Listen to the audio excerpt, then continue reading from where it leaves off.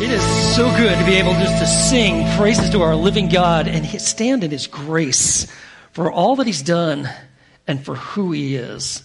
And so as we're just standing in awe of God and in honor of His word, I'd like to read from Psalm 96. It says this: "Sing to the Lord a new song. Sing to the Lord, all the earth. Sing to the Lord and bless His name. Proclaim good tidings of His salvation from day to day. Tell of His glory among the nations, His wonderful deeds among all the peoples. For great is the Lord and greatly to be praised. He is to be feared above all gods." So would you be seated as we just go before the Lord now in a time of prayer. And before I begin, I just want you to know, in case you are unaware, that Gail Bowers, just a dearly loved saint, a part of our body of believers here, has made her entrance into glory. And we are going to be having the visitation this afternoon from 4 to 6 at the Lakeshore Funeral Home. And then tomorrow, Monday morning, 10 a.m., we will be having a service in her honor. And so I would like to ask if each of you would just be mindful of praying for the Bowers family and their extended family, all who are part of Fellowship Bible Church, as we lift them up and ask for God's comfort. And to think of Gail's legacy, how much she loved the Lord, the Word of God, and just cherished family. And so as we go to the Lord now in prayer, let us be mindful of these things. Lord, You are awesome and gracious. You are the God who is the Lord over all the earth, and we bless Your name. So would you do that right now? Just bless the character of God by speaking of His attributes and thanking Him for who He is.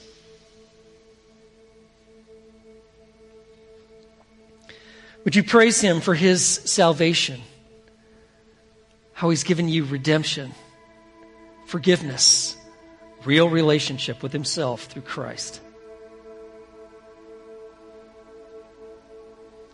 Would you praise Him that He is the God of the nations, that He is accomplishing His work in every people, every tribe, every tongue, as He's drawing people to Himself through Jesus Christ, bringing reconciliation, rejoicing, and that we are gathering with saints around the world to worship Him. Would you praise Him for this?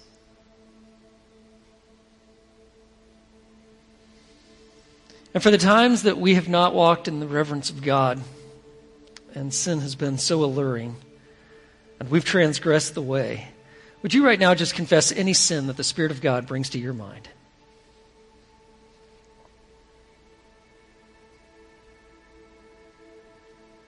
He loves you unconditionally in Christ. Would you ask God to cultivate that just sweet fellowship that just comes from resting in and rejoicing in Him?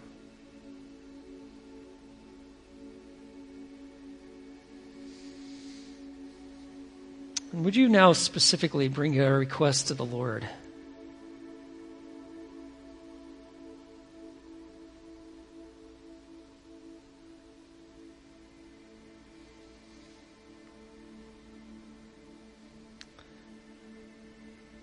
Lord, we want to pray for the Bowers family, their extended family, for all of us who are grieving.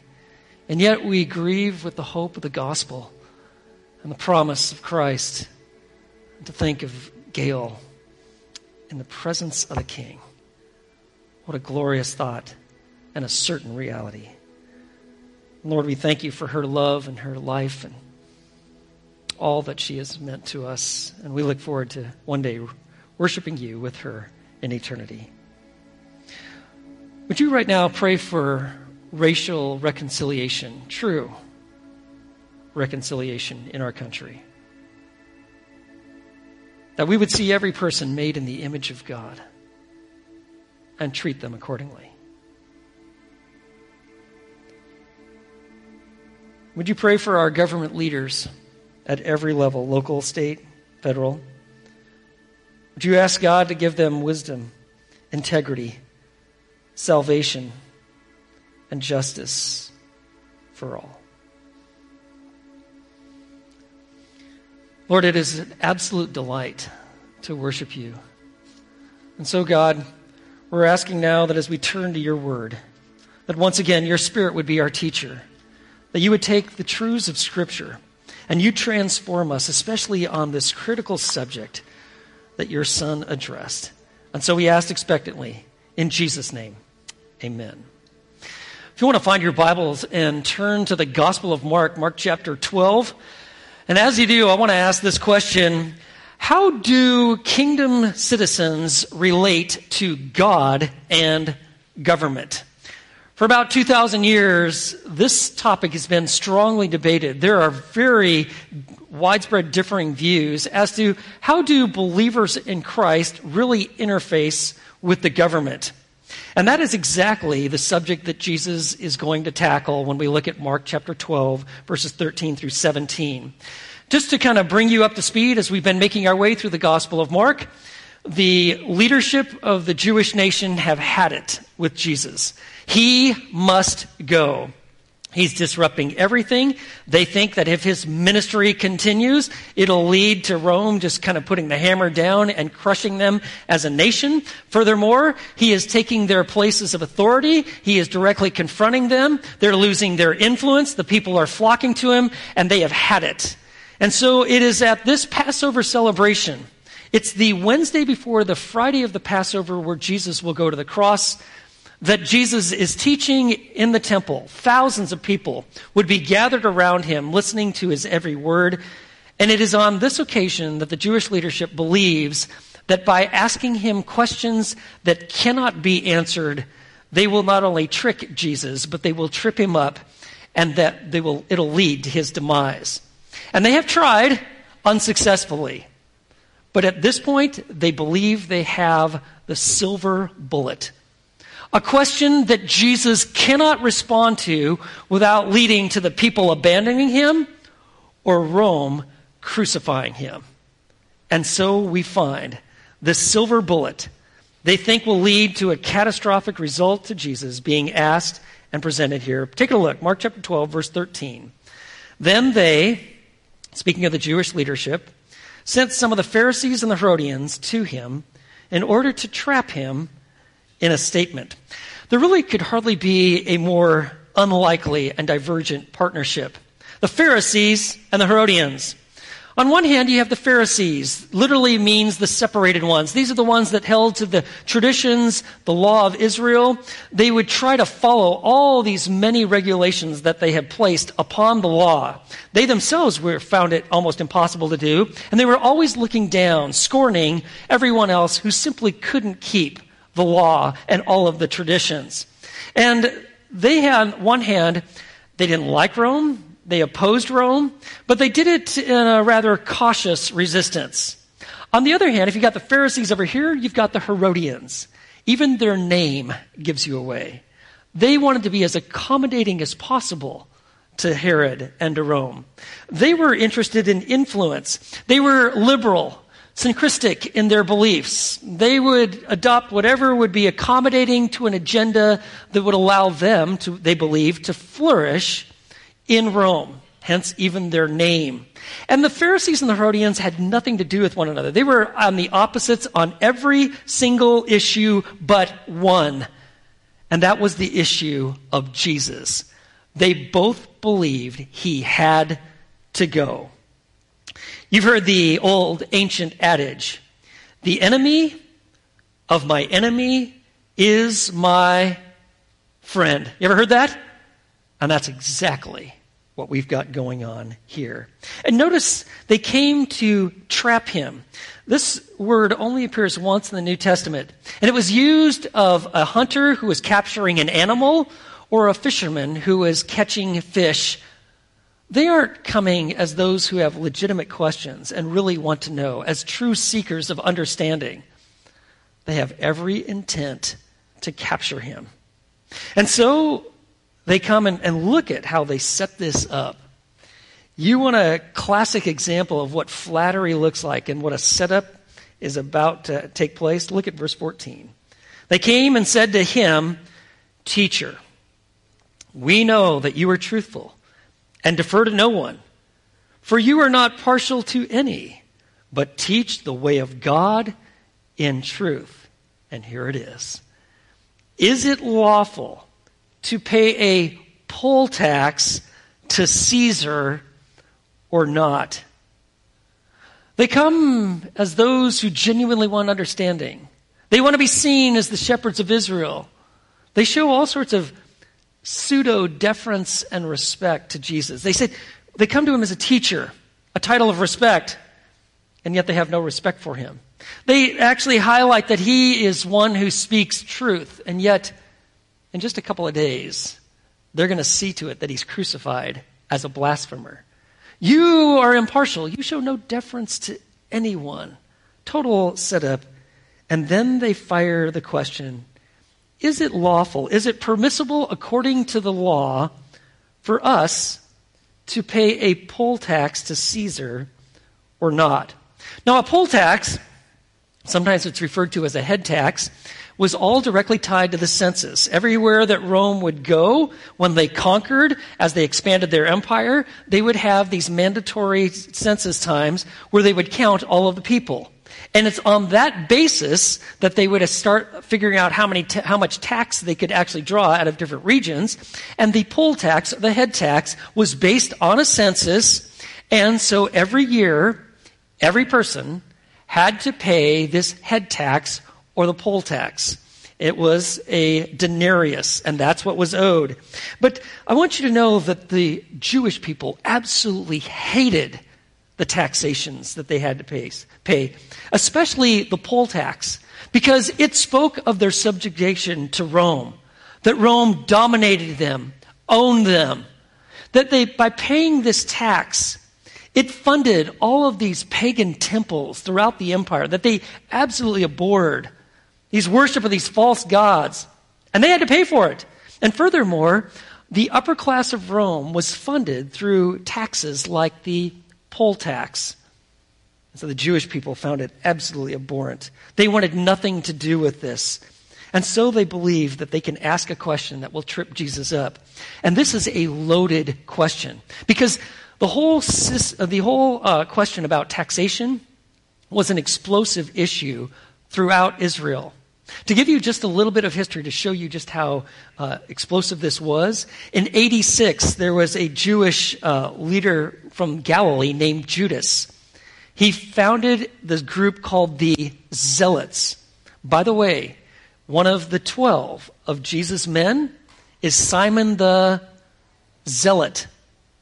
He was a part of that following. Now, in 86, Judas was then completely put down by Rome, and they crushed him. In fact, you remember in Acts chapter 5, it is referenced, this exact same revolt, and it was all based upon taxation. Of course, Judas was crushed, and he went, and his followers dispersed. But this issue of taxation would once again simmer and rise to a boiling point in AD 66, where again the Jews said, enough is enough, and we're not paying these taxes. Rome would come in, and from AD 66 to finishing off in 70, they literally crushed Israel. Jerusalem was destroyed. The temple was completely demolished. All of the sacrifices, the Jewish worship system, gone because of an issue over taxation. And so they've got Jesus. You see, Jesus can't answer this question and win. If Jesus said, no, you shouldn't pay a poll tax to Caesar, why then they would just hand him over to the Romans for sedition, for treason, for leading a revolt. Here's another guy from Galilee up in the north.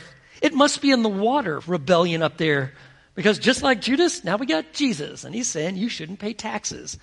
And they would literally hand him over to the Romans, and the Romans, like they would do with anyone for treason, automatic, painful, torturous death. But on the other hand, if Jesus said, yes, you should pay the tax, why, the people would turn on him. Because the Jewish people hated the taxation system. They were wanting a Messiah, a son of David, who would overthrow Rome, so they didn't have to pay these taxes to the Romans and all their pagan rituals and financing the upper class. It is a no-win situation. They think they have Jesus. So look at verse 15. So shall we pay or shall we not pay? But he, knowing their hypocrisy. Jesus sees and knows all things. He reads their hypocrisy in their hearts, just like he sees our heart in this very present time. He said to them, why are you testing me? Bring me a denarius to look at. Why are you testing me? This is the same word that's used in Mark 1:13, where Satan tempts Jesus. Why are you testing me, tempting me? He says, bring me a denarius. See, they're on the Temple Mount. The Jewish people so despise the Roman money. They thought it was propaganda. It just made them ill to even have it, that they would actually exchange their money before they went on to the Temple Mount to do their business and their transactions and their offerings and their giving. And so they would convert it to their own Jewish coin. So no one on the Temple Mount most likely even has a denarius. That's why Jesus says, go bring me one. So some lackey is sent out to go get a denarius from one of the tables where they're exchanging money. And everybody is waiting and watching to see what is going to happen. Now, a denarius, just a small silver coin issued by Rome. It was the pay for a common labor for one day's work. It was also the pay for just a regular soldier, a denarius. So think about how much do you make in one day? You don't need to say it out loud. Whatever that is, that's what you'd have to pay annually. Just this poll tax, just one little extra tax, the fun pagan rituals, and the upper class of Rome. No big deal. Just pay it. So finally, a denarius is picked up, and look at this. Verse 16, they brought one. And he said to them, whose likeness and inscription is this? And they said to him, Caesar's. Whose likeness and inscription is this? So they brought a Tiberian denarius. And if you look at it, and here is actually one of those coins. On the front side here, why you have a bust of Tiberius Caesar right there. And that's what he looked like. And what it says on the little inscription around the coin, it says, Tiberius Caesar Augustus, son of the divine Augustus. It is a declaration of divinity. He is God. He's deity. And there is his image. And that's what it says on one side. You flip the coin over, and guess what? You have Tiberius Caesar's mother, Livia. And she's there, and she's pictured sitting on a throne. And she is got a crown on. She is holding a scepter in her right hand, and in her left hand she has a palm branch or an olive branch. And on that side of the coin, it says Pontifex Maximus, High Priest. This coin says that Caesar is God, and he is the high priest. No wonder the Jews hated it. Their fingers would just be burning even touching it. They hated it. And Jesus said, well, whose inscription is this? And they told him, why, it's Caesar's. And then look at Jesus' response. They think they have him nailed. Verse 17, and Jesus said to them, render to Caesar the things that are Caesar's, and to God the things that are God's. And they were amazed at him. Render to Caesar. The word render means to pay or to give back. Render to Caesar that which belongs to him, but to God that which belongs to God. Whose image and inscription is that? Well, it's Caesar's. Then give it to him. He wants it. He wants it back. Give it to him. On the other hand, give to God what is God's. You need to understand that image identifies ownership. Image identifies ownership. Now, they were completely amazed at him. I mean, literally, he makes this radical statement that not only gets out of their trap, but it becomes the most singular, most influential political statement ever made. It is decisive and determinative of Western civilization and an understanding of government. It answered the question for those who truly were trusting in Jesus as the Messiah. They were citizens of the kingdom of heaven, that they would also have responsibilities to governing authorities on the earth. And just because they're amazed at him does not mean that Jesus has their allegiance. Just stay tuned for a couple of days to see how this all plays out. But Jesus says you've got responsibilities to government. Paul, the apostle, and later Peter would also write about the responsibilities that Christians, kingdom citizens, have to the government. So like in Romans chapter 13, verse 1, Paul is writing, and he says this.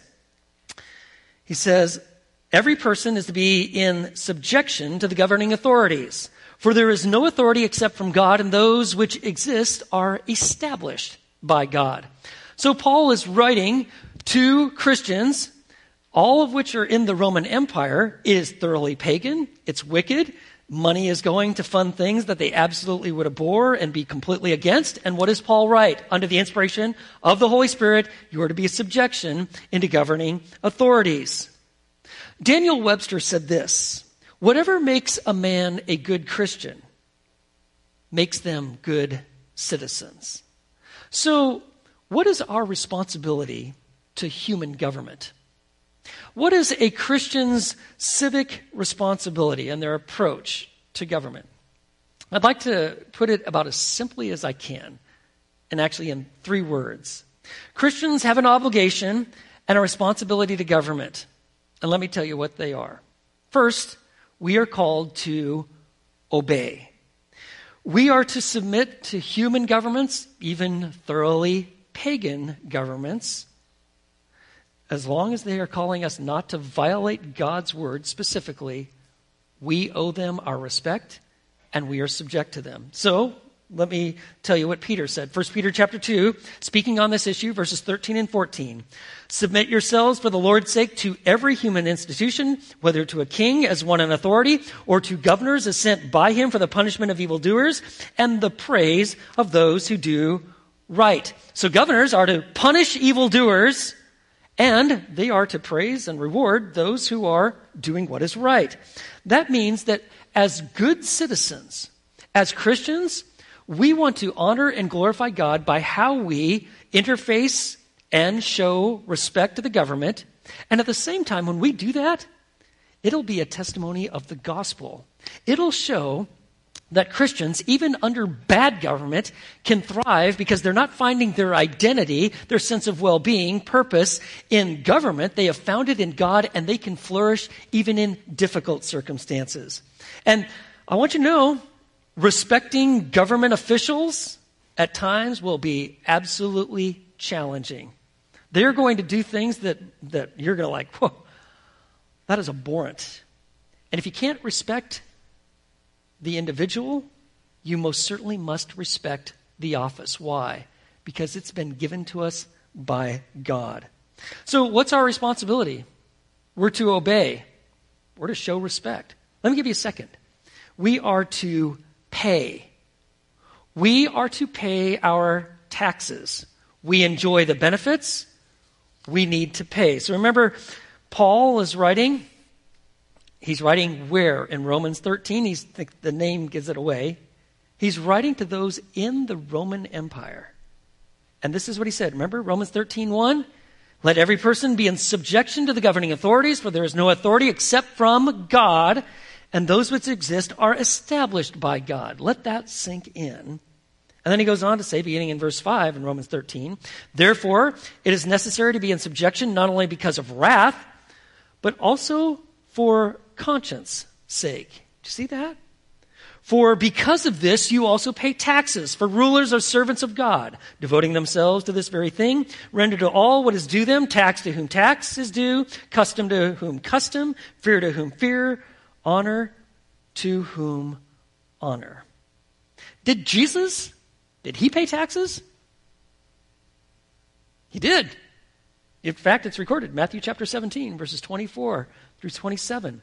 Now, secular governments, even if they be thoroughly pagan, real bad, they still provide aspects in which a country can thrive to a degree. So like, for instance, in Rome, they provided the Roman military, which provided the Pax Romana, the peace of Rome.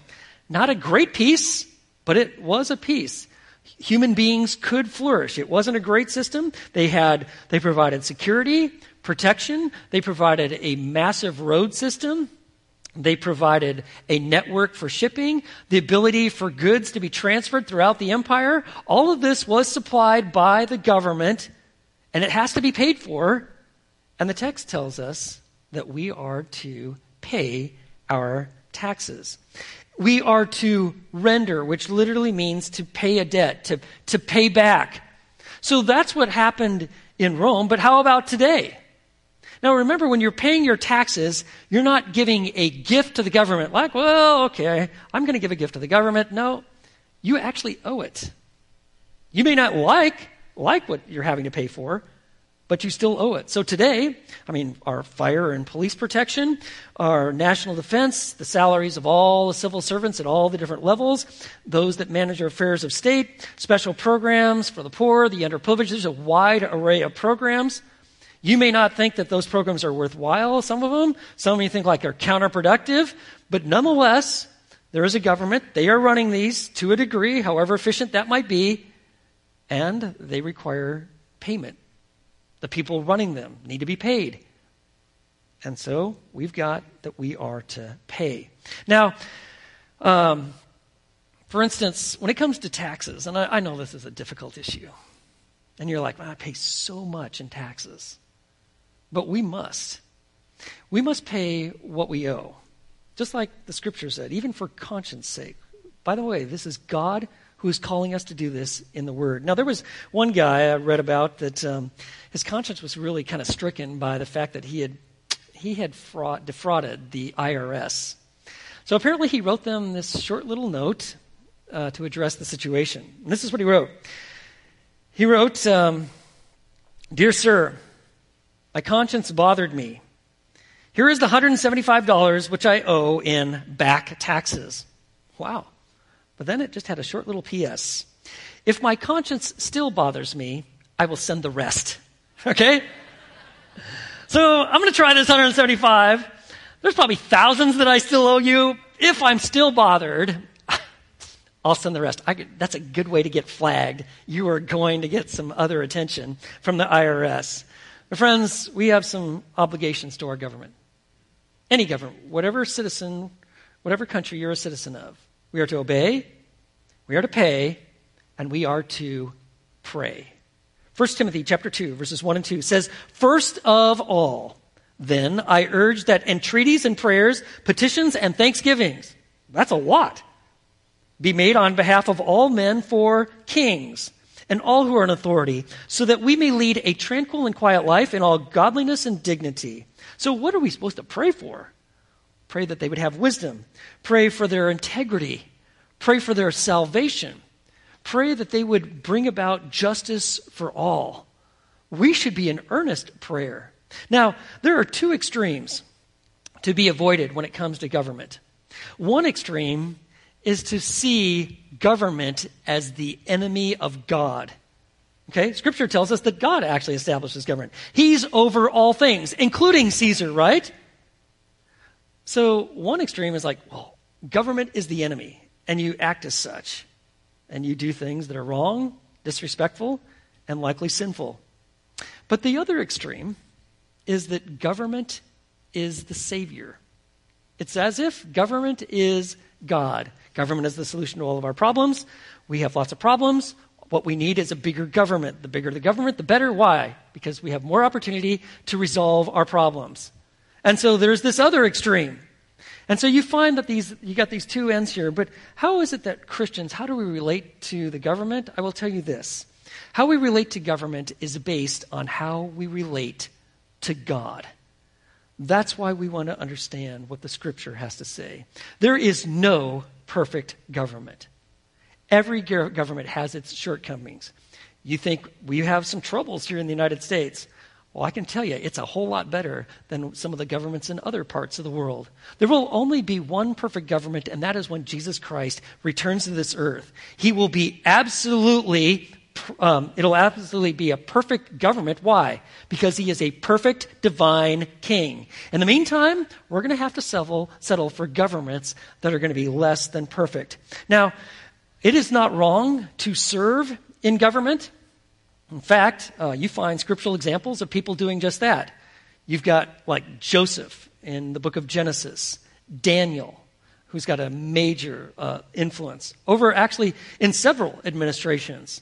You've got a queen by the name of Esther and her uncle Mordecai that demonstrate and have a lot of influence in the Persian Medo Empire. They have influence. They are serving God, but they do so in government positions.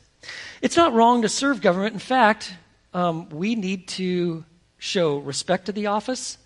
And we have, especially in the United States, tremendous privilege. We could not only serve in government, if God is so calling us to do so. Furthermore, we have this highly amazing privilege to actually vote for our elected leaders. I believe every Christian should vote because not only is it our civic responsibility and a system of government that God set up, but friends, we can actually choose our leaders. Not every country has that. There are countries like North Korea, for instance, that they can't even imagine what that might look like. So we have amazing privileges. And in our country, I'm sure you've heard the phrase, the separation of church and state. You ever heard that? And I think that is a phrase that is growing in confusion, and I think it's intentional. Now, that phrase, separation from church and state, actually has its origins in Thomas Jefferson when he was expressing the understanding of the Establishment Clause and the Free Exercise Clause of the First Amendment of the United States Constitution. Are you actually even familiar with the First Amendment? You know how it even begins? It's interesting. I think people are like, I know there is one, but I'm not exactly sure what it says. I think that's actually by design. Because I think we're moving to a place where we don't want people to really know what it says. But let me just read to you how it begins. It says, Congress shall make no law respecting an establishment of religion or prohibiting the free exercise thereof. See, religious liberty means freedom for religion, not freedom from religion and the expressions of those who are people of faith. The concept of separation of church and state really gives a legal right for free people to freely express their religious faith. That's what the First Amendment allows. I mean, what an amazing privilege we have in this country.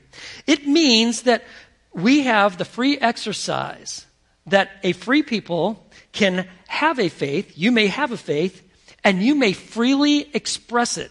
You can freely express it in public, and it is not subject to the government coming down on you or coercing you. You have this amazing freedom. That's what God has given us. Now, that doesn't mean that Christians should be in any way involved in anarchy, like if you don't like something, or you think that there's been some misjustice here, or you're really, really unhappy with how things are going down, that you participate in burning down buildings, taking the law into your own hand. You're going to establish your own little rugged and rogue justice. No, you can't do that. The only time a Christian would ever be in a position to actually engage in legitimate disobedience to the state would be as if this, when it commands something contrary to the law of God, or it forbids something commanded by the word of God. And it has to be absolutely clear, not just something you might feel, but clearly stated in Scripture. And we actually have examples of that in Scripture. So like in the book of Exodus, you have these midwives, and Pharaoh says, listen, I want you to kill every single Jewish boy. They're overrunning us. Those midwives, did they do it? No, they did not. Why? They knew that life came from God, and they wouldn't have it. Let me give you another example. Remember Daniel And at one point, there was an edict in the empire that you could only pray to the king. And Daniel's like, I don't think so. I've got a long-term pattern of knowing the king, the one true king, and I will continue my pattern of prayer to God, edict or not. I'll take whatever consequences they throw at me. And they did. They threw him into a den of lions, but God preserved him. Let me give you another example. Daniel, he had some friends that had courage, convictions, faith. You might know their names. You heard them? Shadrach, Meshach, and Abednego. Remember that? And the king had said, listen, we're going to have a great national festival. I have this huge statue. Here I am in statue form. I've got all the orchestras gathered together. When they play the music, you bow down. And everybody did, except these boys, Shadrach, Meshach, and Abednego. Why? Well, when they were asked, like, hey, listen, did you misunderstand? Did you think I stuttered? No. We know exactly what you had to say. But we know the one true God. And you and your statue are not him. And we're not going to bow down. I'll throw you into that furnace. So be it. God could rescue us. And if he doesn't, we're not changing. We hold to a higher authority. And of course, we know that miraculous rescue that came out of that fiery day.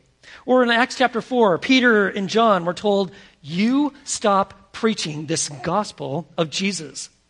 Did they? No. Why? Because they're submitting to a higher authority. And if our government ever forced us to, as believers in Christ, to start killing preborn babies, euthanize adults, conduct homosexual or LGBTQ plus weddings, or to stop teaching the scripture, or stop calling sin, sin, or stop speaking of Christ and his gospel, we must say this. We, in all respect, have to say no, because we're submitting to God and the higher authority. Our ultimate allegiance belongs to God. Now, that doesn't mean that you can't be patriotic. Don't think that, if I am excited about my country, or I see my flag of my country flying and it evokes some emotion, or I'm at a memorial and I see that flag and I might even have a tear in my eye that, I've forsaken my love for God and love for Christ. No. Remember this. God is the God of all the nations, right? You don't have to be someone that forsakes any favor for your nation or respect or regard for your nation. You can be a good American or a good Filipino or a good Nigerian and have a strong allegiance to God. Because why? He is the God of all the nations. Do you remember what God told Abraham, Genesis chapter 12? I'm going to make you the father of many nations, right? Or, you know how the Bible ends? It ends with the nations of the world, every people, tribe, tongue, coming and worshiping to the glory of God. Revelation chapter 5, 7, 21, all speak of the nations coming in with their glory to glorify the one true living God. Christianity isn't for America. Christianity is for every country. And that's what we see here. We give the right allegiance to the right places. Our ultimate Independence Day, though, is not symboled by a flag. Our ultimate Independence Day is an Easter morning, and its symbols are a rugged cross and an empty tomb. That's where our ultimate freedom is found. And so we find here that they're asking this question, do we pay taxes to Caesar? Look what Jesus said, verse 17. You might want to put a mark by it.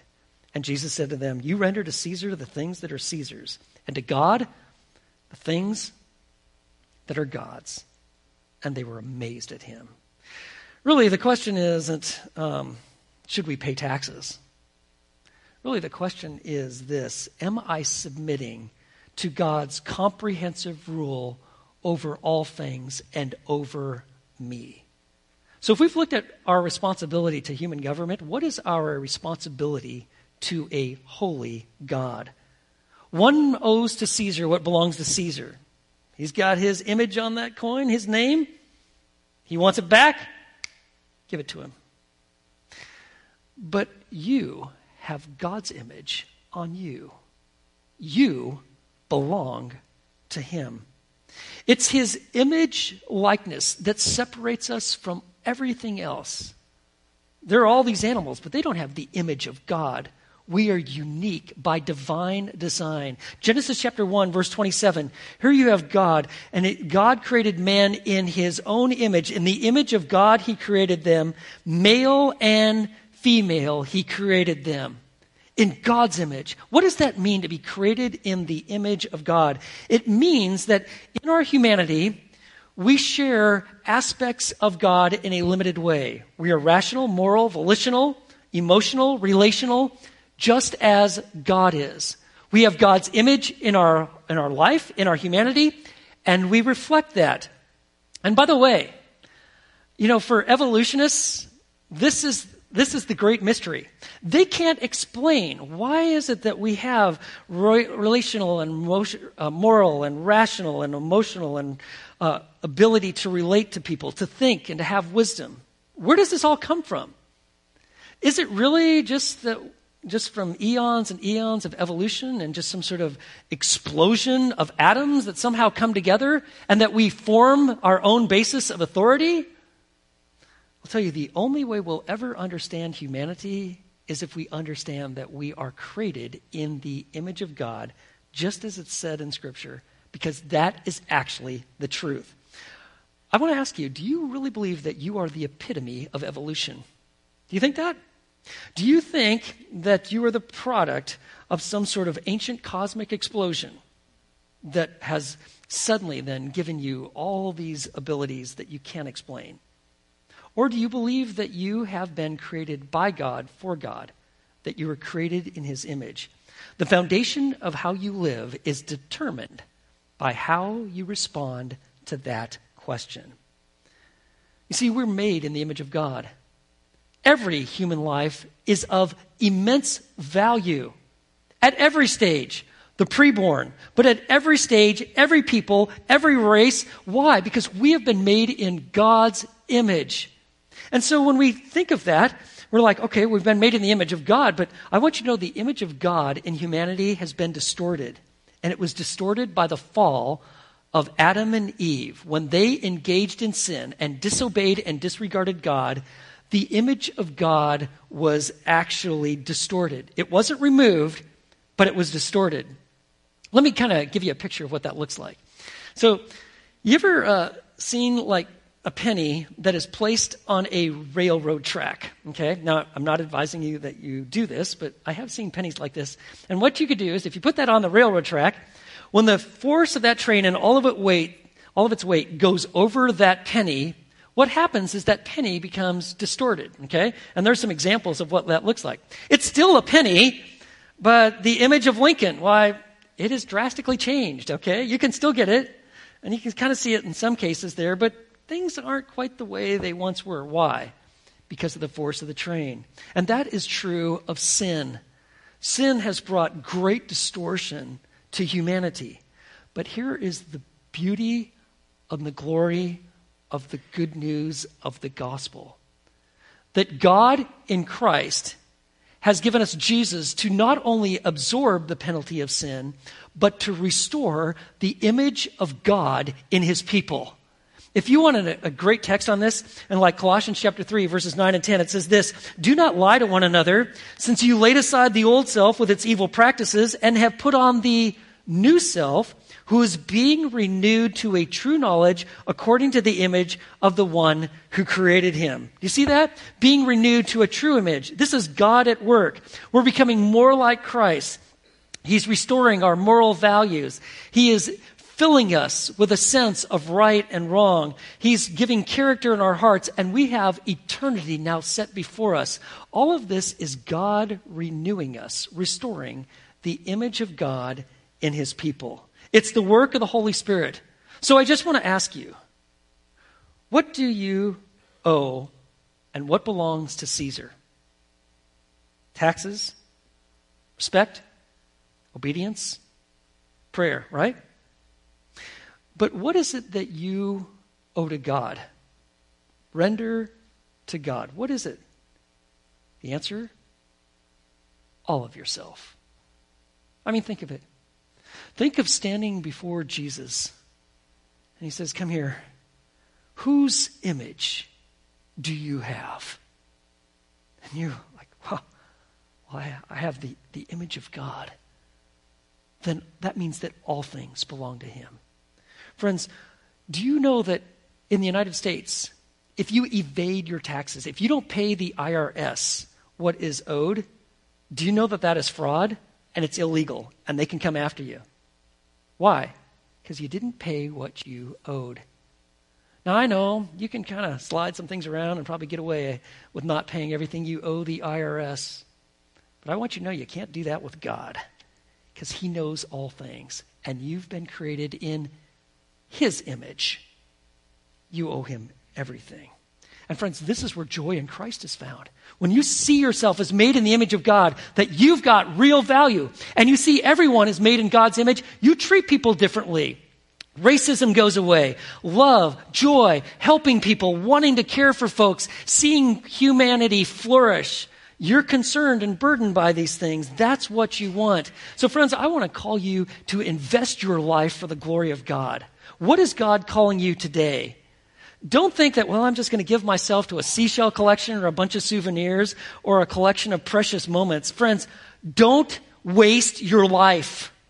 You've been made in the image of God, and you will find this, that when you invest yourself and give yourself, your finances, your future, your final decades of retirement, when you give of your focus, your family, your faith, and you give it all to God, God will accomplish his work in you and through you. He will be glorified and your life will be full. That's what you were designed for. You see, Christians who realize this, that everyone is made in the image of God. And if you realize that, you know what happens? Then you will give everything to the glory of God. Years ago, I heard John Maxwell give a talk, and he said something that has always stuck with me. He said there are really two great days in a person's life. One, the day that you're born, right? Happy birthday. Great day, right? And two, the day you discover why. Friends, this is why we're here. To know Christ, to live out the image of God, and to bring the gospel of the kingdom to the world. Friends, Jesus said this, render to Caesar the things that are Caesar's, and to God the things that are God's. Let's pray. Lord,